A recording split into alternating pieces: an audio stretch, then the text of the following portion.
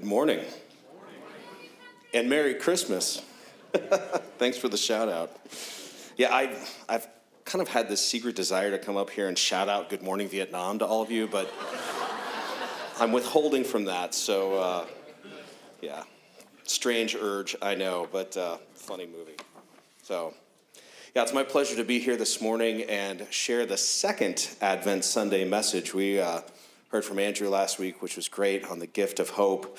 And I'm going to talk this morning about peace. Very critical topic in our day for sure. But let's start with the reading of the Word. So if you would all stand for that, that would be awesome. And we're going to be in Luke 2, 8 through 14 as our first passage. Now there was in the same country shepherds living out in the fields, keeping watch over their flock by night. And behold, an angel of the Lord stood before them, and the glory of the Lord shone around them, and they were greatly afraid. Then the angel said to them, "Do not be afraid, for behold, I bring you good tidings of great joy, which will be to all people. For there is born to you this day in the city of David a Savior, who is Christ the Lord. And this will be the sign to you. You will find a babe wrapped in swaddling clothes, lying in a manger." And suddenly there was with the angel a multitude of the heavenly host, praising God and saying, "Glory to God in the highest, and on earth peace, goodwill towards men." You can all be seated. So this is a often quoted passage in this our Christmas season. And I'm going to focus a little bit on this last phrase, glory to God in the highest, and on earth peace and goodwill toward men. Kind of an aside note before we dive into the message, I think about this thing, goodwill towards men. And, we're in this Christmas season, and we often lament the commercialism of it all and, how much it kind of gets cheap and exploited to some degree. But I also think about how much of a blessing that Christmas is to our world, right? If you think about the financial impact that Christmas has on our world economy, it's massive. In the U.S. alone, it's like $1 trillion every year out of a $26 trillion economy. So it's like a huge piece of our economy that the Lord is like blessing us with every year. And even Black Friday, the meaning behind that is that they go from losing money to making money. They go into the black, right? So every merchant is blessed by the coming of the Son of God, which is, I don't know. I think that's really cool. So, when you think about that, just remember the Lord has goodwill towards all men, and we're all certainly thankful for that. But we are here celebrating the Advent season. We've kicked off that practice, and Pastor went over the use of the wreath last week, and we're going to continue that here today. But kind of reminding ourselves that, as we light these candles and we think about this season of the year. Advent means the arrival, the approach, the coming of Christ. And even as we sang this morning, we celebrate because he came, he comes, and he is coming. And so as we reflect on that here this morning, I'm going to light, if I can do this, the hope candle from last week, and then also the candle of peace. So let's remember those as I speak here this morning and share what the Lord has put on my heart to do. Peace. Peace. It's a word we hear all the time.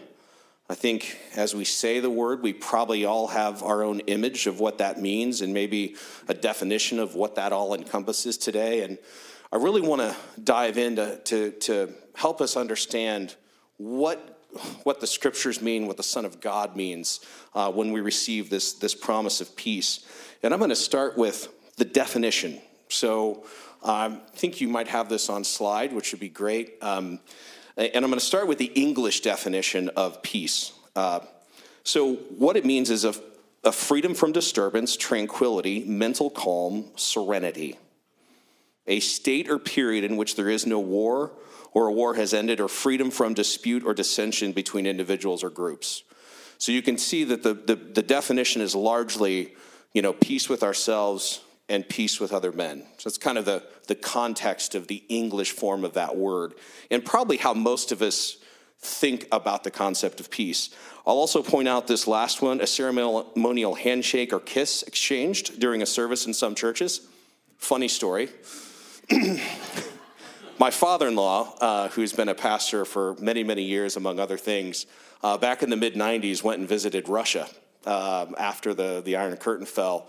And they were ministering to churches throughout the country. And apparently, it's still very common practice for the men to exchange kisses with each other, full-on lip kisses. And my father-in-law describes this scene of this big, large Russian man coming up to give him plant a kiss on his lips. Thankfully, we're not going to reinstitute that practice this morning. All right, so everybody relax. But it is kind of a funny thought. But I want to contrast that with how the Bible describes peace. And so we've got, in the scriptures, there's two primary languages that are involved. There's Hebrew and there's Greek. And I've got both the definitions of the Hebrew and the Greek, and I'll kind of read through these. Don't get lost in the detail, but I want you to get a feel for the comprehensiveness that is intended by these words. And, the word in Hebrew is, shalom, one that we've heard a lot. We think it equivocates to our word peace, and it kind of does, but it also kind of doesn't. And then the word in Greece is eirene. I think I pronounced it that right, but whatever. It means very similar. So, the two correlate quite a bit.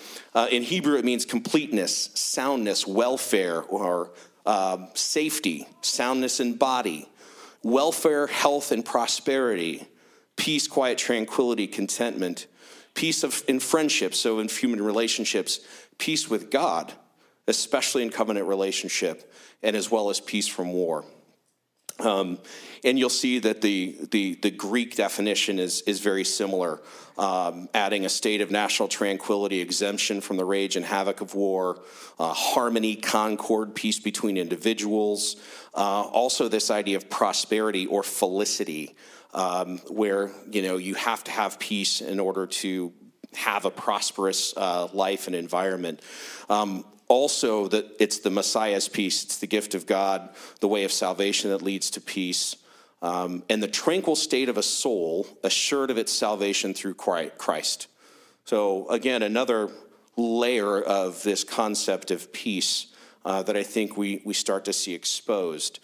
But I want to work through these definitions to some degree and really help us understand this concept of peace and what we're being invited to when we think about peace.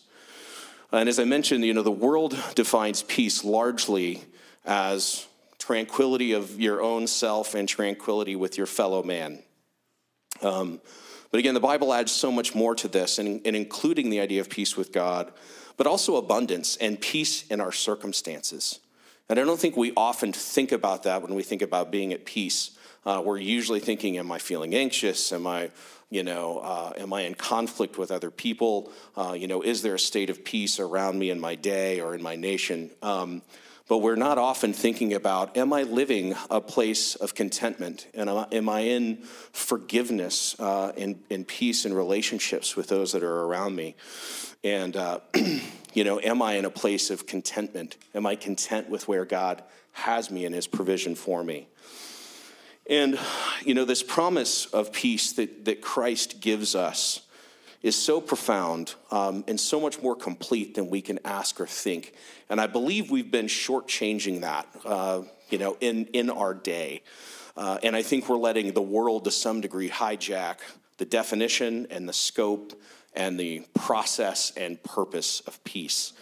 And so I want to expand our minds here this morning as we go.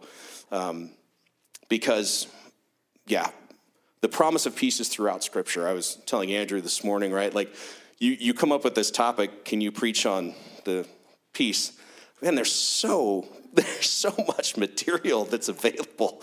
I could literally sit down and just read scripture after you that just talks so much about the Prince of Peace, the Spirit of Peace, the God of peace, peace among men, how the world, has no peace and cannot generate it in and of themselves. But I kind of want this to be a little bit more personal here this morning and share from some of my own experiences, what we see around us, but as well encourage and exhort us, because I think there's ways that we can practice this promise of peace in a much more tangible way in our daily lives.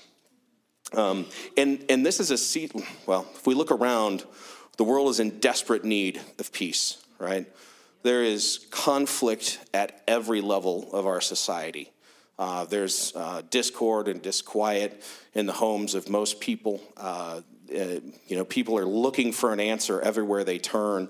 We think it'll be in politics. We think it'll be in provision. We'll think it'll be in economics, whatever that may be. But any peace that is found is fleeting by pursuing those means. And if we look at just the 20th century alone, was the most violent of any century in human history. Over 200 million people were killed in wars alone in the 20th century over the last 100 years, let alone, abortion, starvation, oppression, and other forms of violence that have plagued mankind. There has literally been an explosion of violence in our world. Right now, there are 6 major wars, 14 minor wars, and 23 conflicts going on around the world. Did anybody know that? I didn't know that. We know of a few. Obviously we've got the conflict in Israel with Hamas and, all the things that are happening there. In fact, we've got some dear friends that run the Christian school in Bethlehem. Getting their weekly reports of everything that's going on has been really good, but, challenged in their daily life, across the board. And certainly something for us to be praying through.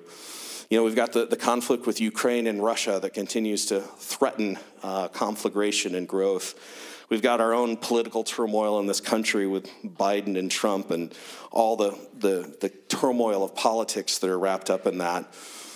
We've been plagued even more recently with racial tension and violence that has reared its head again, and strikes that have been happening across the country in various industries. We've got all the conflict in the educational world and the LGBTQ movement, and everything that's wrapped around up in that. And so literally everywhere we look, at every level of society, there's violence. School shootings, another terrible thing. 2022 set the record with, 305 school shootings, which is insane. But 2023 has already surpassed it. So it just continues to get worse. Crime is out of control. I recently heard that the mayor of Memphis was actually considering bringing in the military to help augment the police force because crime is just out of control.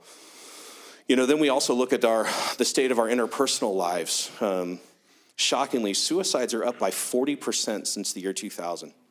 40%. It's a tragedy.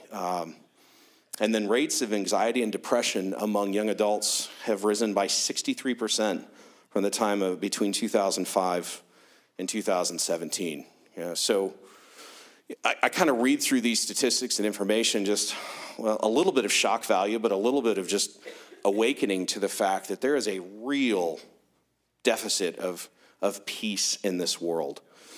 And it's interesting too, if familiar with the Maslow's hierarchy of needs, right? It starts with food and shelter and water, some of the basic provisions. But peace, having a stable environment, is the second most important thing to our existence and thriving as human beings.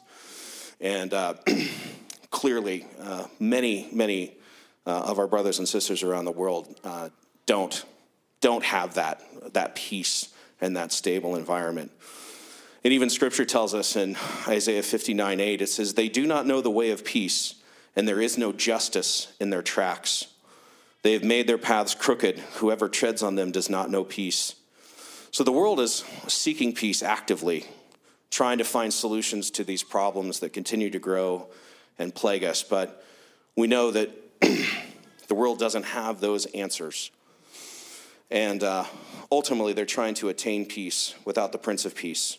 But we look at that and it's easy to judge the world and say, well, they're living in unbelief. They've rejected the Savior. So of course this is the condition of the world. But I also want us to reflect and look inwardly and as well and say, how are we doing as believers? How are we doing as followers of Christ and as a church? And, statistics say that in the church, there's less depression and anxiety, as an example.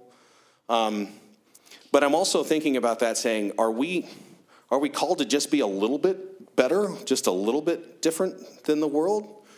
Or are we called to a different standard? Is there a different level of expectation and experience that a follower of Christ should have compared to somebody who doesn't have the Spirit of God living in them?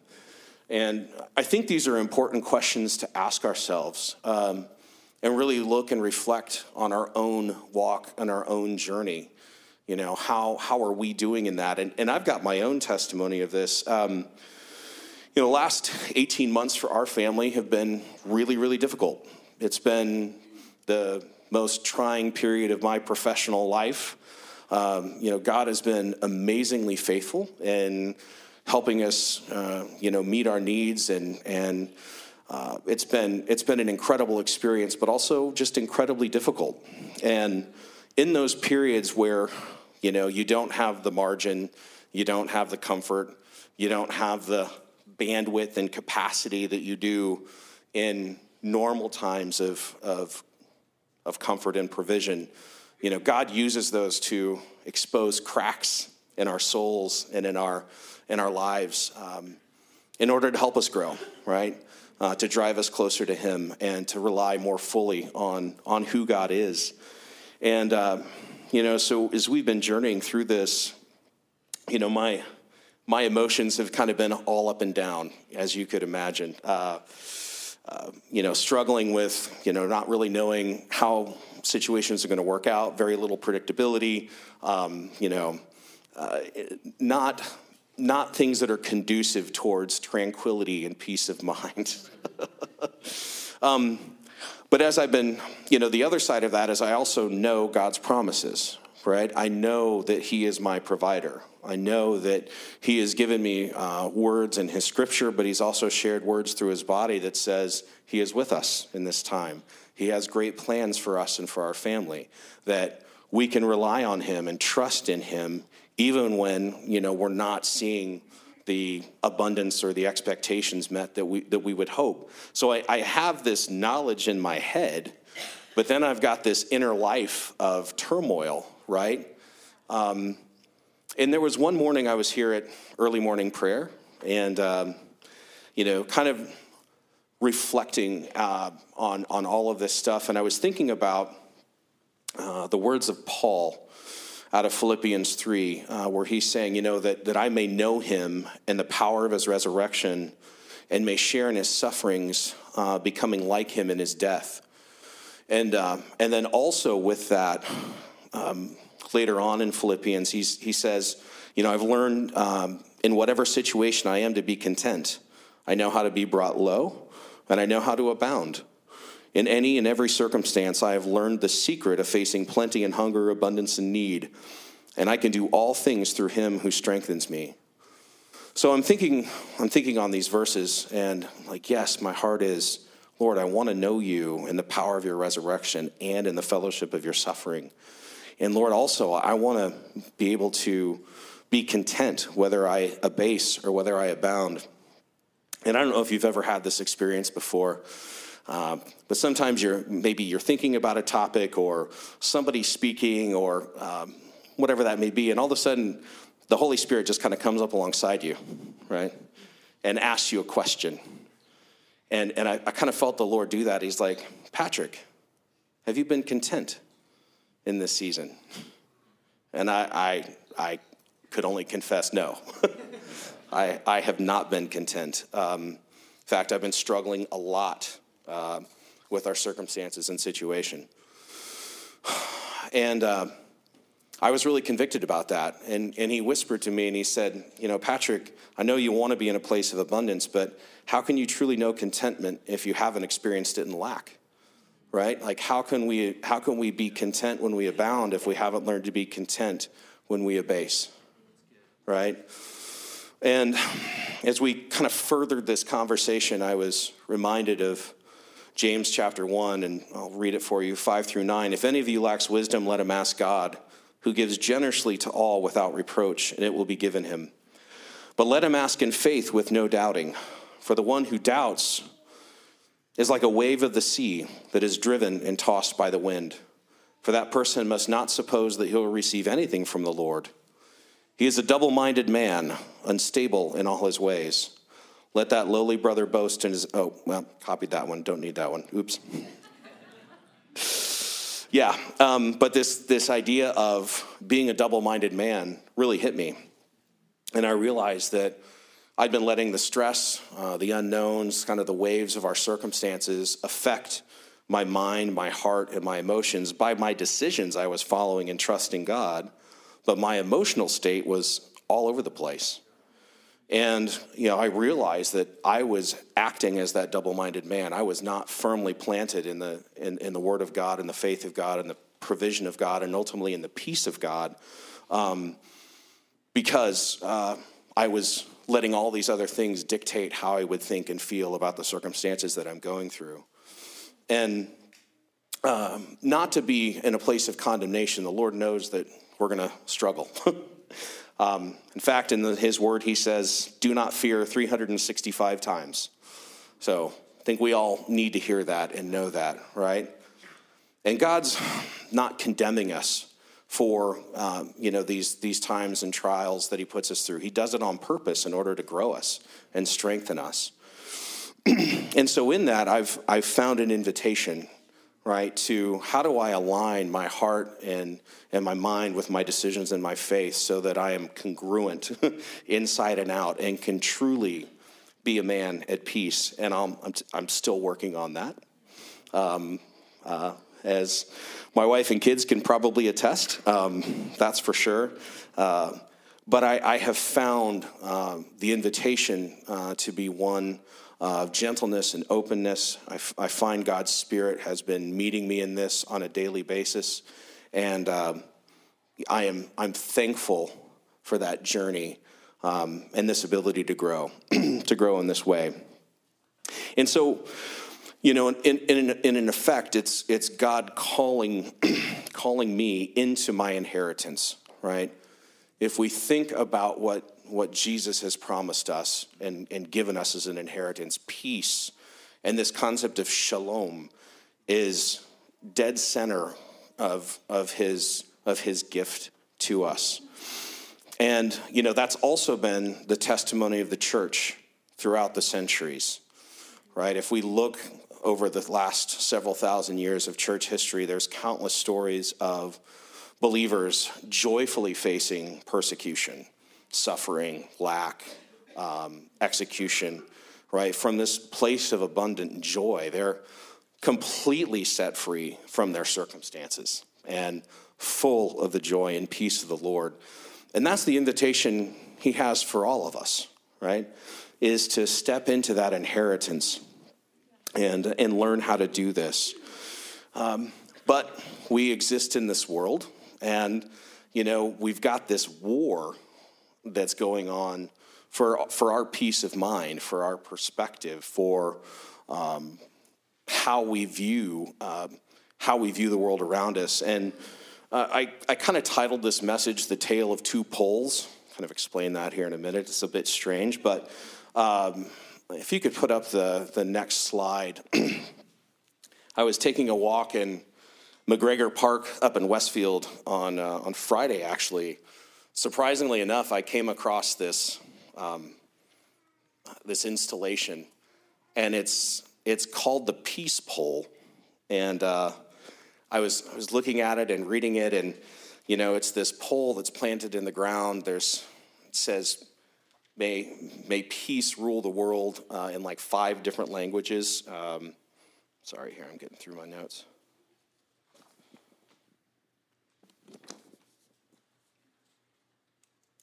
I'll get there. And yeah, it's got this sentiment, may peace prevail upon the earth. And apparently these are installed in like 180 countries across the world. And I was looking at that, and it was, especially preparing for this message on peace, it really struck me like this is the world's answer, right? This is the world's answer to peace, and it's a sentiment, right? It's like it's a baseless hope. It's a philosophical construct, and it's this godless prayer to nothing that's just saying, "Hey, it would be really great if we had some peace here." But the thing that I felt in my spirit was like, is this how we in the church are approaching peace as well, right? Like, are we just treating it as this kind of philosophical construct and, general framework that has these narrow definitions, or are we actually approaching it the way we've been instructed and taught? And it really hit me, much like Herod, when Jesus was presented in front of Herod, right? Herod asked this question. He says, "What is truth?" And truth was standing in front of him, right? Jesus is the truth. Jesus is also the peace. And so if you flip to the next slide, they've got a pole, so they've got half of it right? It's just the wrong pole. They're missing the cross, right? Because this is our true answer for peace. Peace is a person. Peace is not, some state of mind, some state of being. It is the very literal presence of Christ. It's Jesus himself, and we can't attain peace without the Prince of Peace. And this peace was bought and earned for us on this cross, on this pole. And Jesus said, when they lift me up, I will draw all men to myself, right? And that's what he's in the process of doing, right? And this conflict and this war of pieces is part of that, where the distinction that says, what has the world accomplished, right, through those methods versus what has Jesus given us as an inheritance? And, I want to be one who freely drinks, from this fountain of peace. And I want us to be a people that abound in peace, abound in the Spirit of God, and share that as well. But the Lord also knows that we struggle with that. He says, in this world you will have trouble. He was right. We're going to have trials and challenges and difficulties. And what we need to do is learn through those challenges and difficulties how to attain the peace that God has promised us and given us. And there's a passage, it's Philippians 4, 6 through 9. And this is just a wonderful, wonderful passage. I think there's so many things that could be taught out of this. But I'm just going to read it for us here, and then we'll unpack it a bit. It says, "Do not be anxious about anything, but in everything by prayer and supplication with thanksgiving, let your requests be made known to God. And the peace of God, which surpasses all understanding, will guard your hearts and your minds in Christ Jesus. Finally, brothers, whatever is true, whatever is honorable, whatever is just, whatever is pure, whatever is lovely, whatever is commendable, if there is any evidence, if there is anything worthy of praise, think about these things. What you have learned and received and heard and seen in me, practice these things, and the God of peace will be with you." So this is like a training regimen, right? This is like a practical guide for how do we apply and live in this peace that God has promised us. And we see in this that, again, peace is not a philosophical construct. Peace is a very active thing. God's peace guards our hearts and guards our minds in Christ Jesus. Our job is to come to him in thankfulness, faith, and supplication, right? We're saying, hey, Lord, I've got these needs. I know you're going to meet them. I don't know how you're going to meet them. I don't know when you're going to meet them. I don't know what it's going to look like, but I know that you will. And I'm thankful that I could come to you, right, with these needs and trust you for your provision. And then his promise is that he's going to guard our hearts and minds, right? And it's a peace that passes understanding. It's beyond our minds. We can't understand it. It makes no sense, right? It sets the world on edge. They're like, how in the world can you be at peace in these circumstances, right? It's the testimony of our lives that says this is radically different than anything else that I have experienced in my life. And this is what the Lord wants us to walk in, right? Is this level of peace. And it's something that we practice. And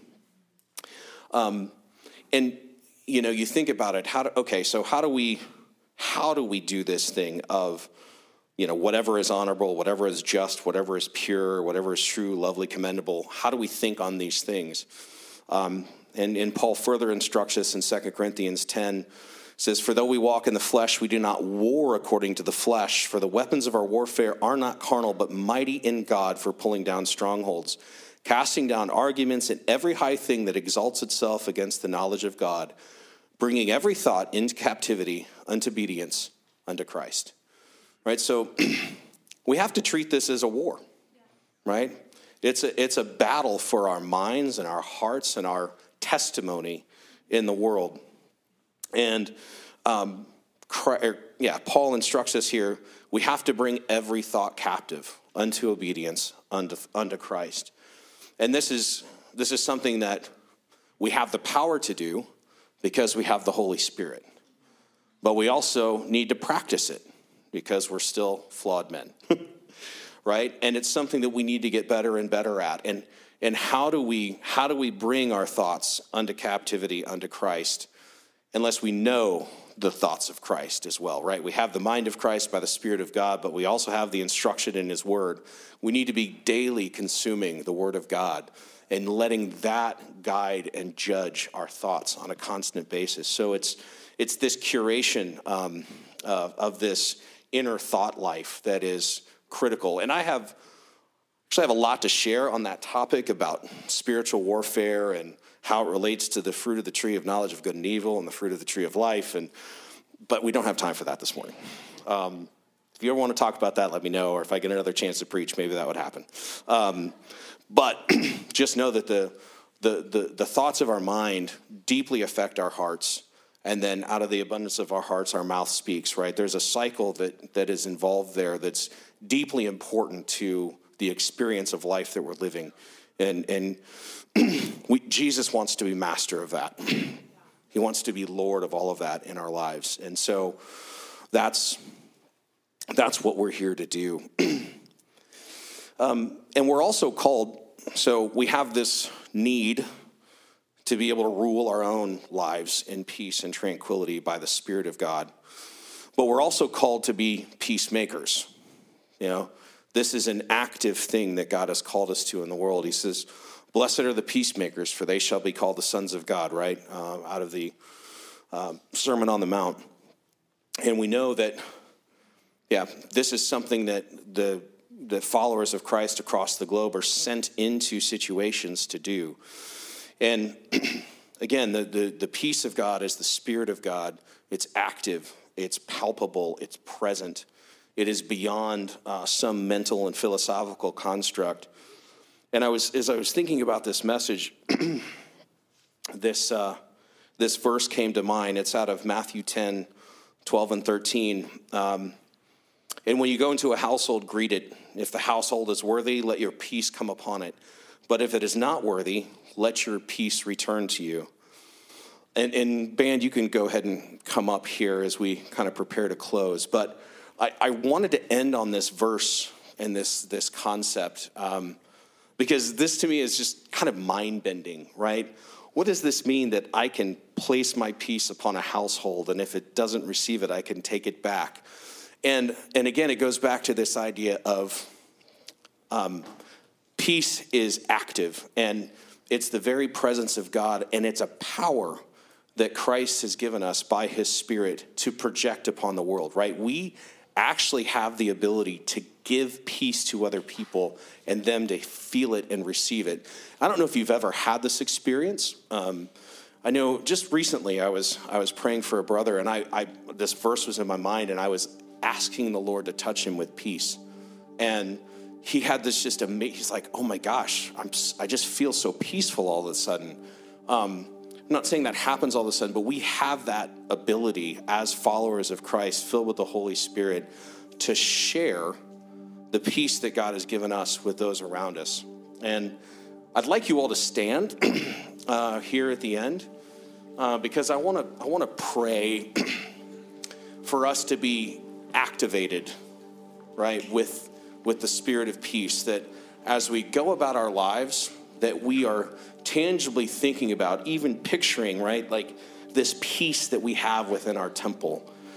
We can give that to other people around us. We can literally touch them with the unknowable peace of God, right, that can practically break through and help them in significant ways. And I would like for us to all look for opportunities, even yet this week, even today, to share that peace with other people around us. And if you're one who is struggling right now in some of these areas, either you don't know the Lord, you don't know him as your Prince of Peace, today, come, receive, drink of this fountain of living water that the Lord has offered. Receive the peace of God and be reconciled to the Father. If you're also struggling emotionally, or maybe there's situations in your life, lack of forgiveness, conflict, discontentment, whatever these may be, come forward. I'm going to ask the prayer team to come up. I'll stand up here as well. Let's pray. Let's seek the Lord together and have him minister to you through his Prince of Peace. So let me just pray for us here. Lord, thank you so much, Father, that we can come and learn from you. Lord, you've given us such worthy instruction in your scripture. And Father, it can help us in so many different practical ways in our life. And this morning, as we encounter you as the living and dwelling Prince of Peace in our lives, in our hearts, in our minds, and Lord, that you've told us that we can share that freely. Freely we have received, freely give. Lord, I want to just pray for your spirit of peace to fill us even afresh this morning.